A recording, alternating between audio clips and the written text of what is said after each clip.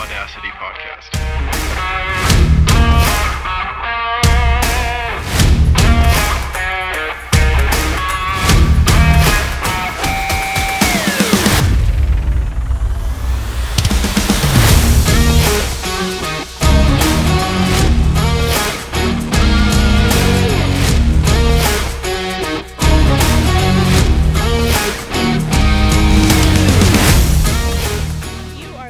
Crude Audacity podcast, the podcast that talks shop shit and all things strategy with oil patch influencers. I am Catherine Mills. What is the actual shape of this epidemic, and can the cure be worse than the disease? These are all very fair questions, and this week alone, if ever there was proof to drain the swamp, this week was that proof. Do we really know the shape of this curve? Most public broadcasting outlets won't even discuss the discrepancy in numbers because they hate the president and would rather promote hysteria over solution. With limited and minimized testing, is pandemic really the right term? You cannot know the shape or flattening of a curve without adequate testing and data. And hello, people, we do this testing and data analysis in the field constantly for the very shape of curves. This is not a dismissal of the threat, it's simply scientific fact. And any attack, challenge, or frustration of this statement, you simply need to realize that this is not conspiracy talk, it is reality. There is limited data. The response needs to be to settle for adequate assessment. There is a solid chance that this is hysteria by the media and the media alone. New data is coming out every day. So remember that old oil phrase, all models are wrong and some are useful. These are words to live by. I have watched all week as the Democrats have had trouble passing relief packages because they felt that the proposals favored big business, corporate over people. Let me ask you this. Has big business not stepped up? Have they not provided the ventilators, the PPE, the gowns, the masks, community relief, everything? It is on the backs of big businesses that we will win against this hysteria.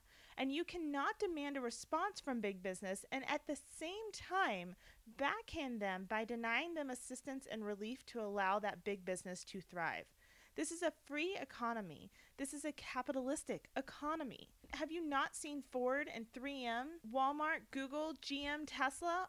They all engaged when needed, and yet the Democrats denounced that chance to allow them to thrive and instead impose ridiculous pork into vital stimulation packages. The Democratic Party slogan should be regs and fines. Nickel and dime and no return for the people. And by people, I mean the American tax-paying people.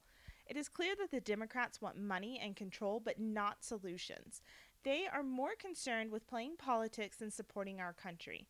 Reshape in the form of their vision. Pretty sure that was the exact phrasing from Nancy. I do not appreciate what the Democrats and socialists are doing to deny my rights and support as a law-abiding, tax-paying citizen. President Trump should hold a press conference and fully list out exactly what they are trying to bake into the bill so that all Americans can understand what was not getting passed. Just lay all this shit on the table. You cannot blame Trump for every problem within the United States, and you cannot claim that Trump supporters are closed-minded and unopen to the discussion when what is happening around us is blatant hypocrisy. Do not forget that our president placed travel bans in effect 10 days after the very first coronavirus confirmed case happened in January in the United States, and y'all called him every name in the book. Everything. All hypocrisy, and yet you're complaining that he isn't handling a pandemic well? Damned if he does, damned if he doesn't, and damned all his supporters, right? Fucking hypocrisy. Mr. President, thank you for your tremendous grace under pressure and the leadership despite the bullshit. This bill is about triage and triage alone, not about settling New York's debts. Nancy claims that she and her party made the bill go from a corporate first stance to a people first stance. So let's cut through that, shall we? Let's talk about the pork in this bill introduced by Nancy herself. First up, we have $150 million for the National Endowment for the Arts and Humanities. That's not Corona. Next, $75 million for the Corporation for Public Broadcasting, the very corporation that refuses to talk about true Corona numbers. $25 million for DC's Kennedy Center, not Corona. $50 million for the Institute of Museums, not Corona. $50 million for the Institute of Museums Library Services, not Corona. And the icing on top, $350 million for refugees and migration assistance. Sounds to me like the Dems are a little worried about their votes because old Joe sure isn't working out. The lawmaking process is fundamentally flawed. This is a corona relief package. This is about the American people. Why is this BS being baked in for the sake of politics? By the way, is anyone else bored? Let's go back to work. Let's get back to living. Yes, this is a real disease, and yes, it could take your life, but I don't think that is the scariest thing to consider. And I'm not trying to be morbid, but we have a choice here.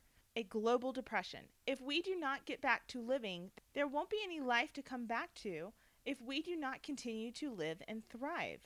The current circumstances are simply not sustainable, and regardless of your stance on the prevalence of coronavirus, this is a very real set of circumstances, and we must be willing to have that discussion. Now let's talk about the term essential. It has been thrown around a lot this week. Even here in Denver, non-essential is ordered to stay in place, shelter in place, stay at home.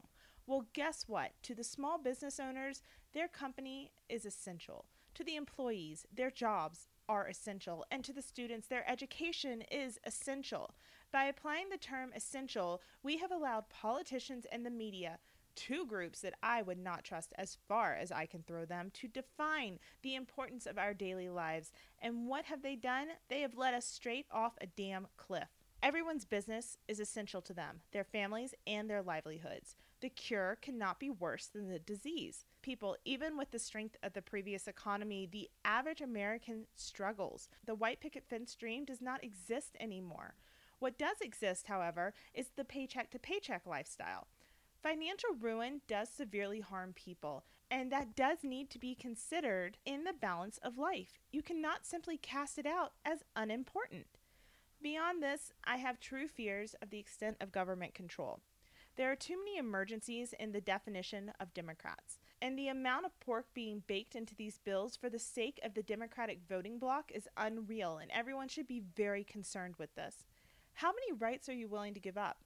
How many rights did you give up within the last 3 or 4 days based on questionable coronavirus data? How far are you willing to let politicians go? They are testing the waters with fear-mongering, and the American people need to be vigilant. Start paying more attention. These are deliberate attempts to use a virus to control, keep us at home, and destroy the economy. Again, the cure cannot be worse than the disease, nor can we allow someone else to determine the definition of essential. Yes, we all need to do our part. We need to be respectful. We need to be mindful of vulnerable parties, but be vigilant despite the hysteria. On another note, did y'all see that prohibition lasted in Colorado for literally a day? That was hilarious. With all this said, America, it is time to get back to work. These are just my thoughts over the last few days. These obvious and deliberate attempts to destroy the American prosperity is concerning. So ask yourself, at what point are you willing to find your voice? I'm sure you'll all have comments. Go ahead and hit me up on the website. But until next time, give 'em hell, and I am headed to work.